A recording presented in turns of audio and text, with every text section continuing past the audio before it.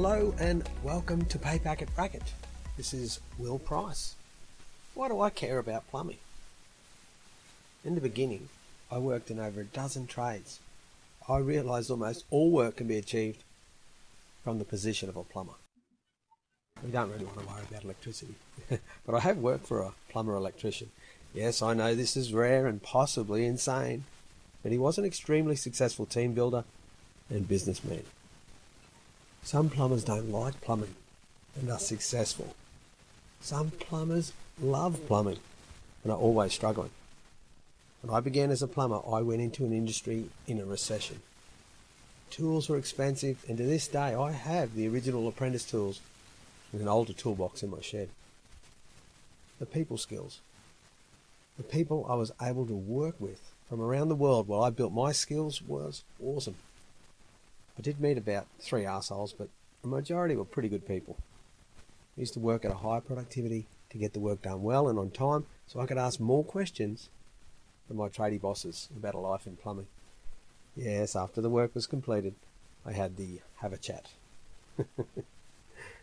Not gossip, just life tips or plumbing tips. I saw plumbers with a small list of similar challenges in their life. I saw tax problems, I saw money problems, I saw relationship problems at work and at home, I saw physical health problems, I saw mental health problems, I saw addiction problems. I work with great humans, and my bullshit detector saved me from the few arseholes who mistreated people at work and at home. All of the issues I listed above are places you can get stuck as a plumber, as a human. Sometimes knowing these risks cannot save you from them coming your way. Knowing you can talk to people, you can look to ask better questions.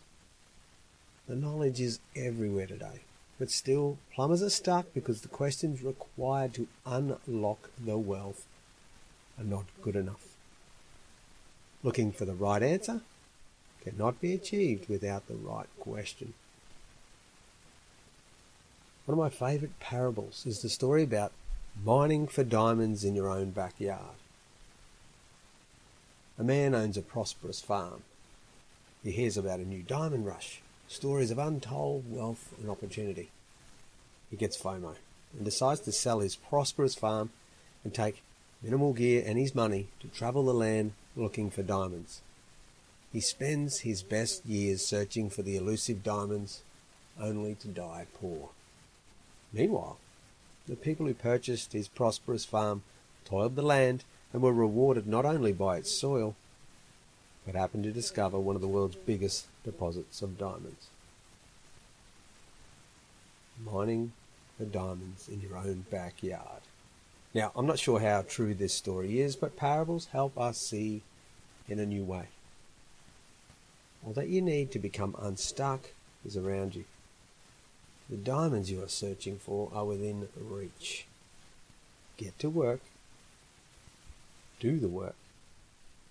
Each of the problems I saw and listed above are the result of plumbers getting stuck or possibly forgetting that the light they need to see comes from within. Your outside world is the reflection of your inner world. Where have you been stuck? What questions will set you free? Thanks for listening. I'm Will Price.